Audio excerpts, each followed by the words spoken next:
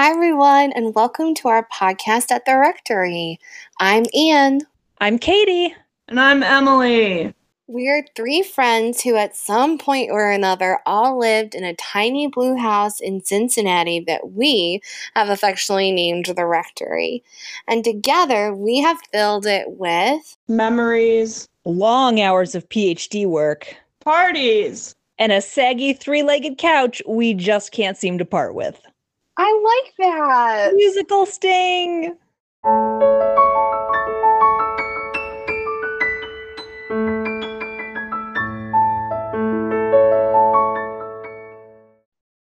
My name is Katie, and I am a history instructor at the University of Cincinnati. My name is Emily. I am currently living in the Rectory with Katie. I am working at BB Bop and attempting to start my career as an industrial designer. Hi, I'm Anne. I used to live at the Rectory with Katie, and now I am home in Toledo, Ohio, in my childhood home, and I am a full-time caregiver to my mother. Who came to visit yesterday? Who came? Steven! Oh, wonderful. And why did Steven come? Because we had a dead snake in our basement. A headless dead snake. I never even laid eyes on it. I was like, I'm just gonna wait for that to stop. We can hear Bennett. That is hilarious. What even is that noise? This is why you got a hairball or something in your throat. Oh, I think he was just chewing on his leg, and now we have hairy hairball. Oh, honey. Is he a cat or is he a dog? You decide. But yeah, we had a dead snake in our basement, and it was headless, according to Katie. I never actually laid eyes on it, but like we just both reached a point this week where we were not emotionally equipped to deal with that. So we were like, who can we call? Steven. And he came over and like just picked it up and threw it in the trash can for us. Yeah. These are the goals. These are the goals of friends. I know. And single people, like, we take each other to the doctor, and we get dead snakes out of each other's basements. Yeah. We recommend bath towels. This is how the world goes around. Oh, yeah. Like, we had a backup plan. We were like, if Steven's not available to come over, our next call is going to be to Hannah and Franklin, because they're nearby, and one of the two of them surely must be available to come over and help with this problem, and they could probably stomach it. Surely. Not one, then the other. So. This is. Yeah. We like had it. The machinations were all worked out. We were like, we are not touching this snake. No.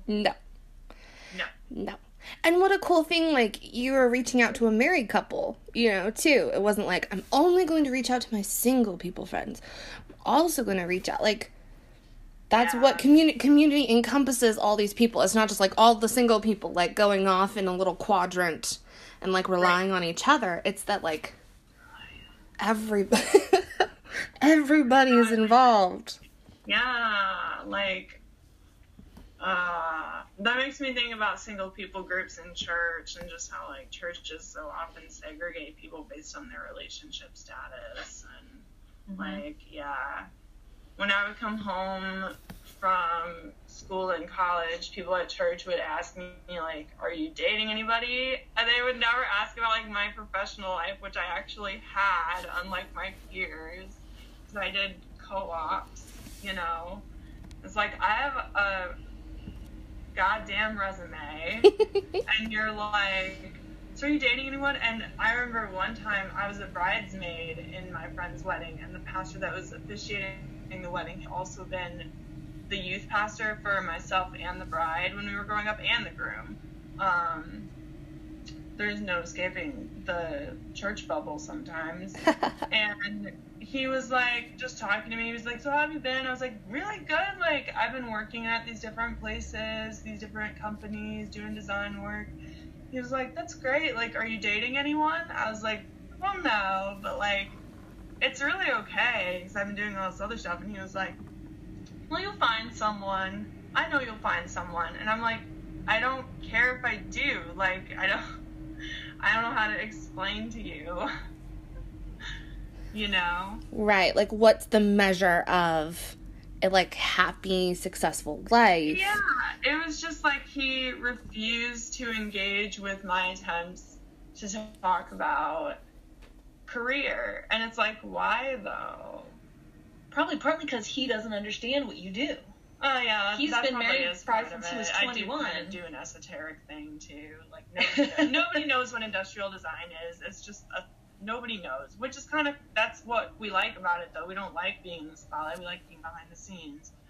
But yeah, I called you an industrial engineer for like the first 3 years I knew you. So I mean, it's fine. Like, that just makes me sound smarter than I actually am. Like, I wonder if what he was encountering also was, my friends got married and they were having a very small wedding. And so when they were like casually bringing up in conversation the fact that they were getting married, two people who weren't going to be invited to the wedding, but they had like just gotten engaged, everyone would say, oh, well, I'll make sure to clear my calendar so I can come. And they were so uncomfortable with that situation because we're like, oh, they didn't know, should we tell them right now that they're not coming? Yeah. And they just like mentioned, we're going to have a really tiny wedding. And so they were talking to me about it. And I was like, I think part of that is just words thrown at you that mean we love and support this. You know, like, this isn't necessarily like they're going to be very disappointed if they don't come to this wedding. This is just them saying, oh my gosh, I'm so excited for you. It's not an expectation. So I wonder if the man you encountered could only see your life in this very particular way. And he was throwing words at you to say, I hope you'll find someone one day, right? I hope that you will be successful. I hope that you will be happy. I hope that you will be. And his definition of it is narrow, and your definition is different.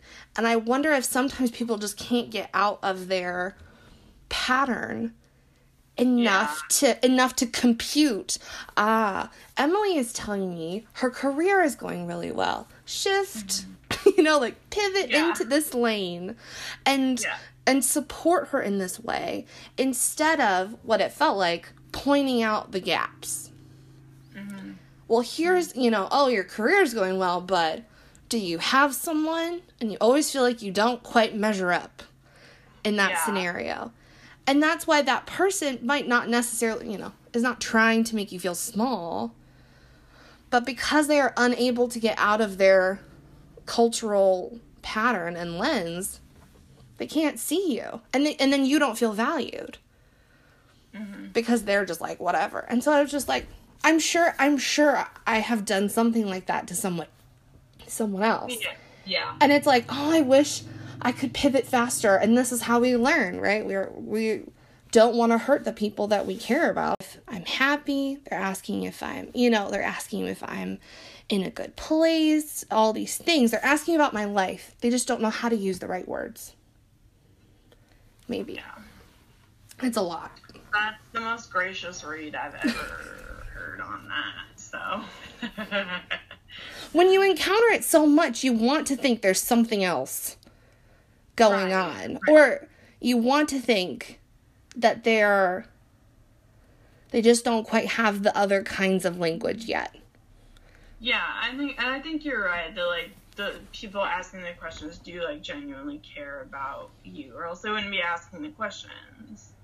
But yeah, I think it does just kind of speak to the wider church culture too, of like a lot of Christians grew up just kind of thinking, yeah, like I'll just be married by the time I'm 25, 30-ish, you know, for sure by then, and probably have a kid. But like, so when that doesn't happen, then people are kind of like, This is the recipe of happiness that I have instilled in my own life why haven't you? Are you okay? Yeah. They're like, yeah, I'm actually fine. And you would be fine too.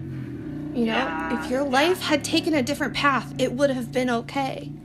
Exactly. It's like there's no right or wrong path. It's just different choices. Absolutely. Absolutely. I think Christians have a hard time with that sometimes. So I think we always want to feel like we're doing what's morally correct. Mm. You know, like, what does God want me to do? Like, what am I called to do in this moment? Like, what's the right thing to do? When a lot of times it's like, well, these options are all actually very fine, and, like, any one of them would be God-pleasing. It's kind of up to you. Like, Yeah. yeah. That's a lot of weight on someone's life, right? Like that I have to make these choices amongst options. It's simultaneously scarier and more comforting to think there's a plan and I have to wait for the plan. You know, it's like Dwight Schrute on the roof of the office waiting for the CIA to, you know, message him and tell him what the plan is, but it's just Pam and Jim, you know, who've been running this scam on him for weeks. So the idea that there's not a plan that I'm hearing about, something is wrong, you know, but then when you take some of the weight on yourself, that's also a relief and it's also scary. Mm-hmm. We tell this to high school students too about picking a college. Yeah. And part of that is So much pressure. college is cultivating, you know, in this huge marketplace of education, we are the right choice for you. You know, and so these students going, oh my gosh, there is a right choice. And if I pick the wrong college, it's like, no, then you can transfer. Or then you can take a break. Or, yeah, that's fine. But I think I have not known a lot of people who have gone into an undergrad program and then dropped out, but I've known just a few. And they have felt like the most titanic failures on planet Earth. And it's like it's probably your whole family and your peers that wedged you into this when it probably was not the right decision for you in the first place. But we didn't give you other legitimate options of what your life could look like because you're middle class. That means one thing. That means college. Yeah. And it means right away. It means right away. High school. Right after And high it school. means not community college. Right. And even switching majors within the same university is like, oh, like, you don't know what you're doing with your life. You're just, you know, screwing around. I have one cousin that changed majors 4 times, and he was in undergrad forever. But, I mean, now he's an educator, and, I mean, he was an educator. Now I believe he works in banking somehow. I don't know how that happened, but yeah, but he's chill with his life, you know, and it's like, you know, yeah. It can be done, you know, different paths can happen, but that transferring in undergrad happened to me. That's my story. And I felt so trapped and I felt like such a failure. And I was just like, my world was closing in on me. And my mother just said, you know, you can leave. And I was like, what? It had not even occurred to me that I had agency to change the path. Because I mean, college is the first time when a lot of us have that agency, right? Like, up until that point, it's a pretty straightforward path through grade school and then middle school and then high school. And then you get to college and all of a sudden you can go wherever you want to in college or outside of college. So Anne, when your mom said that to you, did you then know what the right next step was, or was it just the fact that there could be steps that opened the doors for you to find where you should be? Yeah, I had no idea like where I would end up. I just knew there was a window and I could jump out of it. Yeah. Wait, hold on. Sorry, No, a low first floor window. No, a door opened, so she didn't have to open a window and jump out of it. Right. No. Like, I feel that. Because, like, because I had my mom say the same thing to me when I was in industrial design, because I was having so many issues with my mental health. And at one point, I was, like, crying with her on the phone, and she was crying. And she just said, just come home. Just come home. Like, you're so miserable. Just come home. And I was like, no. I realized, like, I wanted to stay, but it was only because she had given me the option to leave, if that makes sense. Like, I knew there was that window to jump out of, and just knowing that, I was like, okay, like, but I think this is where I'm supposed to be, like, so I stayed. And it gives you options. When you... Yeah. I had so swallowed the narrative of, you know, you go on this path, you made these decisions, and no one else did. You got, you know, if you're miserable, it's your own dang fault. And now you have to suffer and stay committed to the place that you said you wanted this. And... I mean, this gets to consent culture. I mean, this gets to so many things you said. And now I get to hold you to it. And that we internalize that. I said, so now I have to comply. Even though everything in me is saying, get out. You don't even know there's a path to get out. You don't even know, you're not allowed it, you know? Mm-hmm. So. Yeah, some of my least favorite words are, but I thought you said... Like, if someone says that to me, it doesn't matter what comes next. I'm already mad. Yeah. Already done. Yeah. Yeah, it's like, I understand what you thought I said, but that doesn't mean that's what I said. Or maybe I did say it, and maybe I'm doing something else now. Yeah, it's like people are allowed to change their minds. Yeah. Oh, that really does get at consent culture, don't it? Mm-hmm. Yeah, it do. And how do you teach people? I used to teach college, right? So it's like, how do you teach people to see options? How do you teach people to see flexibility? I mean, I was teaching people how to write, and I could be very dogmatic about that. You write in this particular way to get these particular goals met, to reach this particular audience. But how do we be flexible about that? And how do we make sure that you as the writer have agency and you are making decisions that you think are appropriate? And you're going to be writing to a lot of different people. You're not only going to be writing to the man, the people who will decide your fate. You will also be writing to your friends. You will also be trying to convince them about what concert to go to and where to eat afterwards. Like, you will be using language with people in all these different ways. And those ways matter too. I think we privilege or we put value on certain experiences in life. And we say, these are the things. And then we don't value the everyday stuff or the stuff that seems small. And you're like, no, all of it matters and all of it helps create who you are. So that the more you know who you are and how you talk and what do you think is important, the more you can advocate for yourself and speak up. But a lot of, students would come to me and just say, just tell me what you want. Tell me what you want to hear, and I will do it. Tell me what you need from me, and I will do it, and I will get an A. And I was like, that mentality, I'm so sorry that you have indoctrinated, you've been indoctrinated in that system of just, here's what you want, let me perform for you. And I was like, I really want you to figure out what you want. And they were like, no, I don't want that. I was like, I know. I want you to figure out, what do you think? What do you value? And how can you use information to build that up? Not just going off, doing whatever the hell you want. How to be informed about your path and what you think. But you're driving the ship, my friend, So taking ownership of that. And then when you're in the front seat of your life, you can see so much more. And you can be like, I am going to leave. I am going to get out of this relationship. I am going to speak to that person. I'm going to have that conversation because it's important to me. It reorients, Yeah.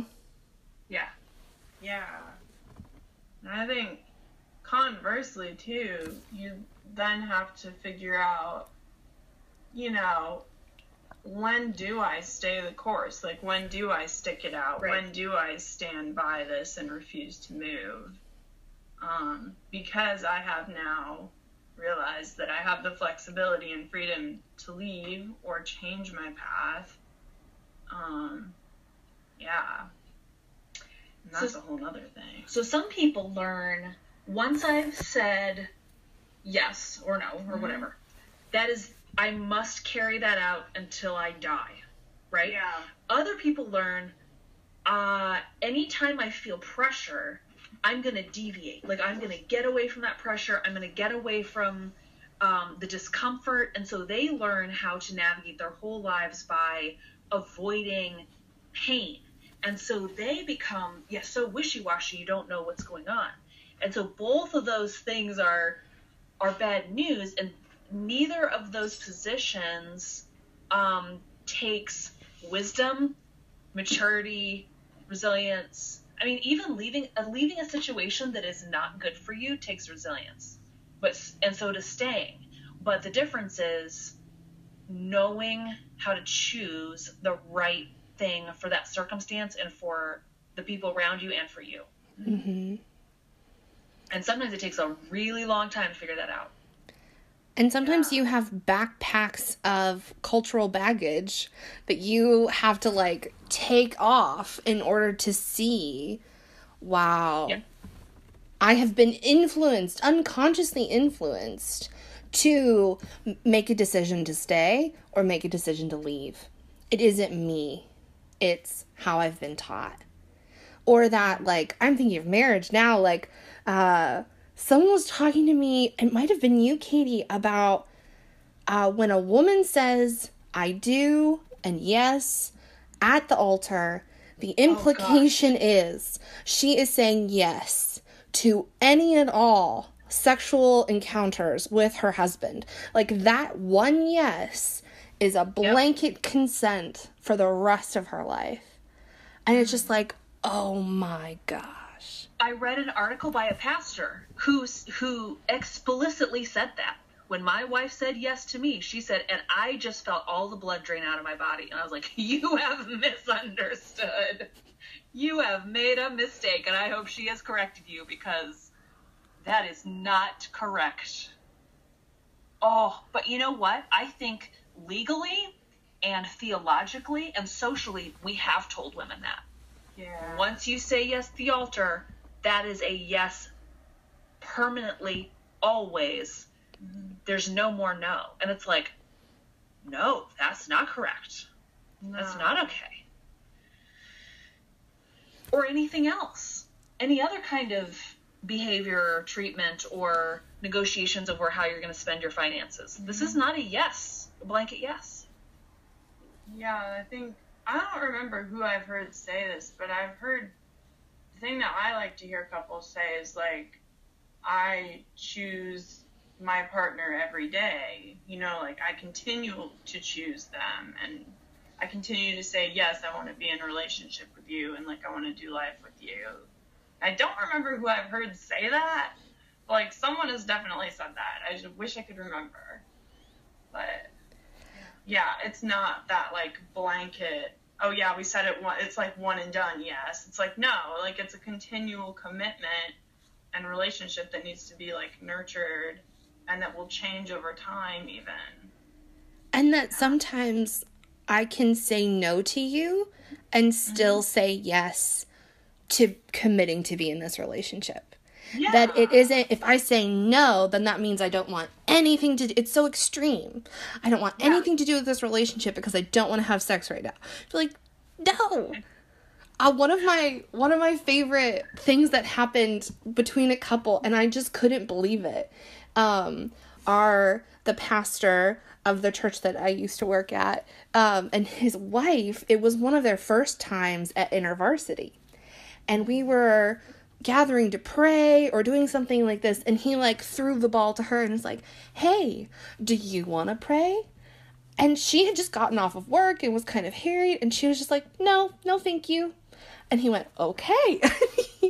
He kind of took it back. But I think that is one of the first times that I have seen a young couple in leadership, like, try a thing, and that person saying, nope, no thanks, I'm not going to do that right now. I'm tired. But she didn't qualify it. She just said no. And he totally, like, took it in stride and then, like, pivoted back. She didn't feel social pressure to perform. He didn't make her feel guilty about saying no and embarrassing him in front of everyone. Like, none of that happened. It was just, like, a simple exchange. And that modeled so well what we can do in a relationship. Of saying, we're saying yes, we're committing, and then sometimes I say no to you. And that doesn't break you. That doesn't shatter this, dependence on me and I'm unreliable now. It's no. And that's okay. I loved it. Yeah. And I wonder if that's why divorces happen, because it's like, you said yes to me and now you're saying the only no left after that extreme consent is a deep and visceral no. And it's been so long and it's been so hard. I've said yes to everything that now the only option I feel left is to say a total and complete no. Yeah. It's like you can't bend because you've broken. You've endured too much. And I can understand that. Like, I can understand that position of being so overwhelmed that you're like, yeah, no, all done with this. I've said yes to too many things that I shouldn't have, and it's too late, or I don't know how to say no to you, or you're an unsafe person to say no to. Mm-hmm. And I have to or go. People change. Mm-hmm. I mean, like we said before, like, people can change their thoughts. People's personalities evolve over time, and it might be that maybe when you got married you were very compatible, but then, a few years or a couple decades down the line you're not anymore. And yeah, I've become much less judgmental about people who get divorced, because I feel like the Christianity that I was raised in was still pretty judgmental about divorce, and was kind of like, yeah, you really shouldn't do it unless it's, unless you're in an abusive relationship, then obviously, yeah, but otherwise you should really try to work it out. It's just like, I don't know, like, I mean, you have to weigh the emotional labor of working it out, because it does take a lot of work from both parties. And if that's not worth it to you, then, yeah, I can understand just being like, yeah, like, I don't want to be with you anymore, so. For some reason, I'm not going to be able to pull her name out of my hat, but the Democratic Congresswoman, the freshman Congresswoman who was, AOC? Yes, thank you. And you know what, that's the only way I hear her referenced anymore, so I could not tell you her full name. But a Republican Congress gentleman, use that term loosely, called her a wretched name on the steps of the Capitol.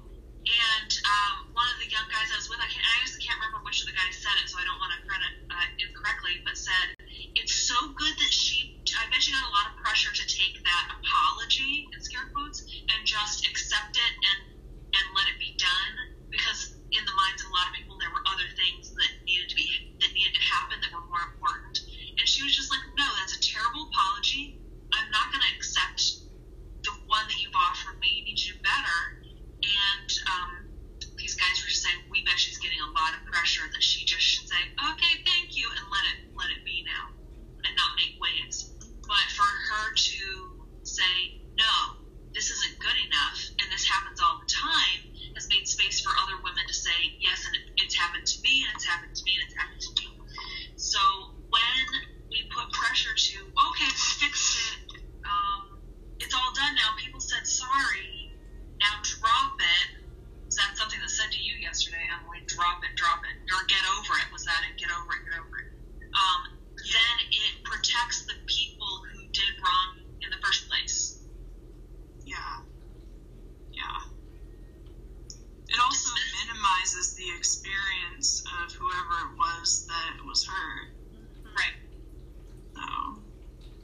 And there's no... And it's our cry for justice, actual justice. Yeah. There's no culpability. There's no further steps. There's no... It's done. We finished it. We talked. We did the thing. We're all done now. Yeah. People are still dead. It's not all done. This is what happened to me on my mission trip when I was in college. That I said there was a problem, and they were like, there's no problem. And then when my school said, no, there was a problem, they were like, oh, you're right, there was a problem, and it's done now, and stop talking about it. And it was like, I don't feel like we've actually addressed this. And they're like, no, you've received an apology, stop talking about it. And, you know, and other people in my life, too, were like, you got the apology, stop talking about it. And that was really disorienting to then go, it's not over for me. Like, there was damage done, and that damage, in fact, has not been addressed. And that apology was not truthful. But no, you got an apology, what more do you want? There are bigger things at play here. It's also, you know, it's like, oh, bigger than me? Oh, bigger than me? Oh, okay.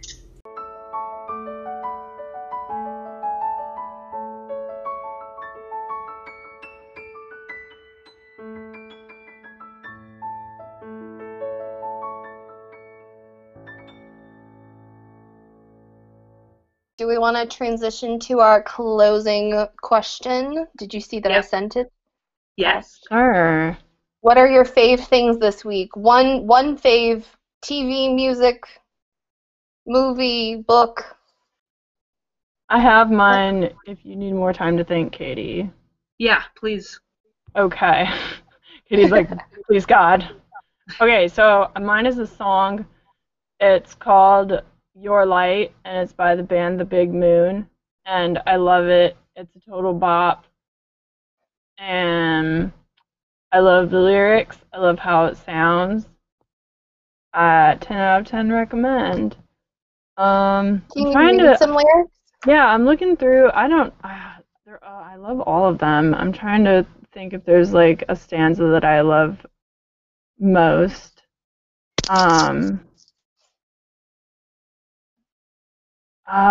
Okay. So I'm gonna say, don't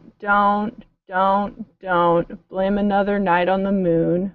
Sometimes faith just sings to a different tune. Why do you have to take it out so hard on yourself? We were promised the world, so was everyone else. So maybe it's an end, 'cause this don't feel like a start, but every generation probably thought they were the last. And days like this, I forget my darkness and remember your light. And then it's this like boppy like and yeah, it bops on. But yeah. That's amazing. That's so deep for a bop. It's very catchy. I will send you the link after we get off the call because I don't want people's messengers to like boop while we're like yeah. Bye, everyone. Stay safe. This is Katie. Bye, everyone. Thanks for listening. This is Anne.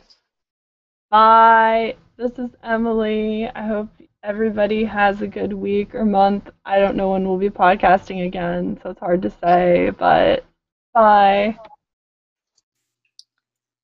Stay tuned to the episode for our parting gift, a reflection meditation on paths that we take in our lives, maybe how we could see things differently.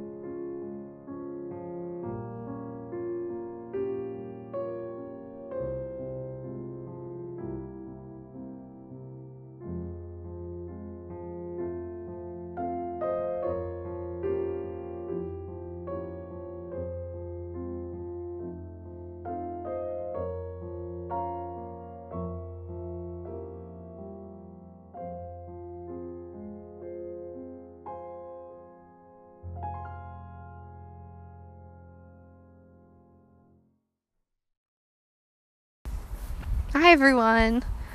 It's Anne. I do not live in the rectory. I am currently at my family home in Toledo, Ohio. And we have this little patch of woods behind our house that I have grown up in. But I am hilariously ignorant of the kinds of trees and creatures that are back there. And usually when I'm back there, I'm just kind of marching my way through and I'm not really paying attention. I'm mostly looking at the ground to make sure I don't trip and fall over myself. And today it was just a different experience. All of the paths that we have in our forest are connected. They're loop-de-loops or figure eights, and so you can roam for a long time without coming to the end or the beginning. And I realized as I was hacking my way through that I was being ridiculous because I was walking through the forest as if I had an appointment somewhere in the middle of it, as if there was a destination that I had to arrive quickly at. It was all business. And I realized that I was approaching that walk with the forest the way I approach errands or chores. And I had this mode of being that I hadn't paid attention to, I hadn't checked, I hadn't observed. And the forest, with all its twisty roots and uneven ground, was asking me to slow down and to pay attention. And not just to look at the ground to make sure I didn't fall, so I could move as quickly as possible to be done with the forest, but to move in such a way that was able to see and focus on something other than the obstacle. But I could look up and out, that my eyes were somehow freed and my ears were opened, and I could be fully present and fully conscious as I walked through the forest. And I wonder, dear listener, if you also find yourself operating in modes that run unchecked, unconscious. And I wonder if there's a place you can go. And it doesn't have to be a park. It could be a place in your own house or home or apartment or neighborhood. A place that is familiar and yet unfamiliar. A place that can help you to pause. That can help you refocus and lift your eyes off of the ground, off of the obstacles, and up towards new and beautiful things, or out towards people and relationships, that you would somehow see the connections that we all share.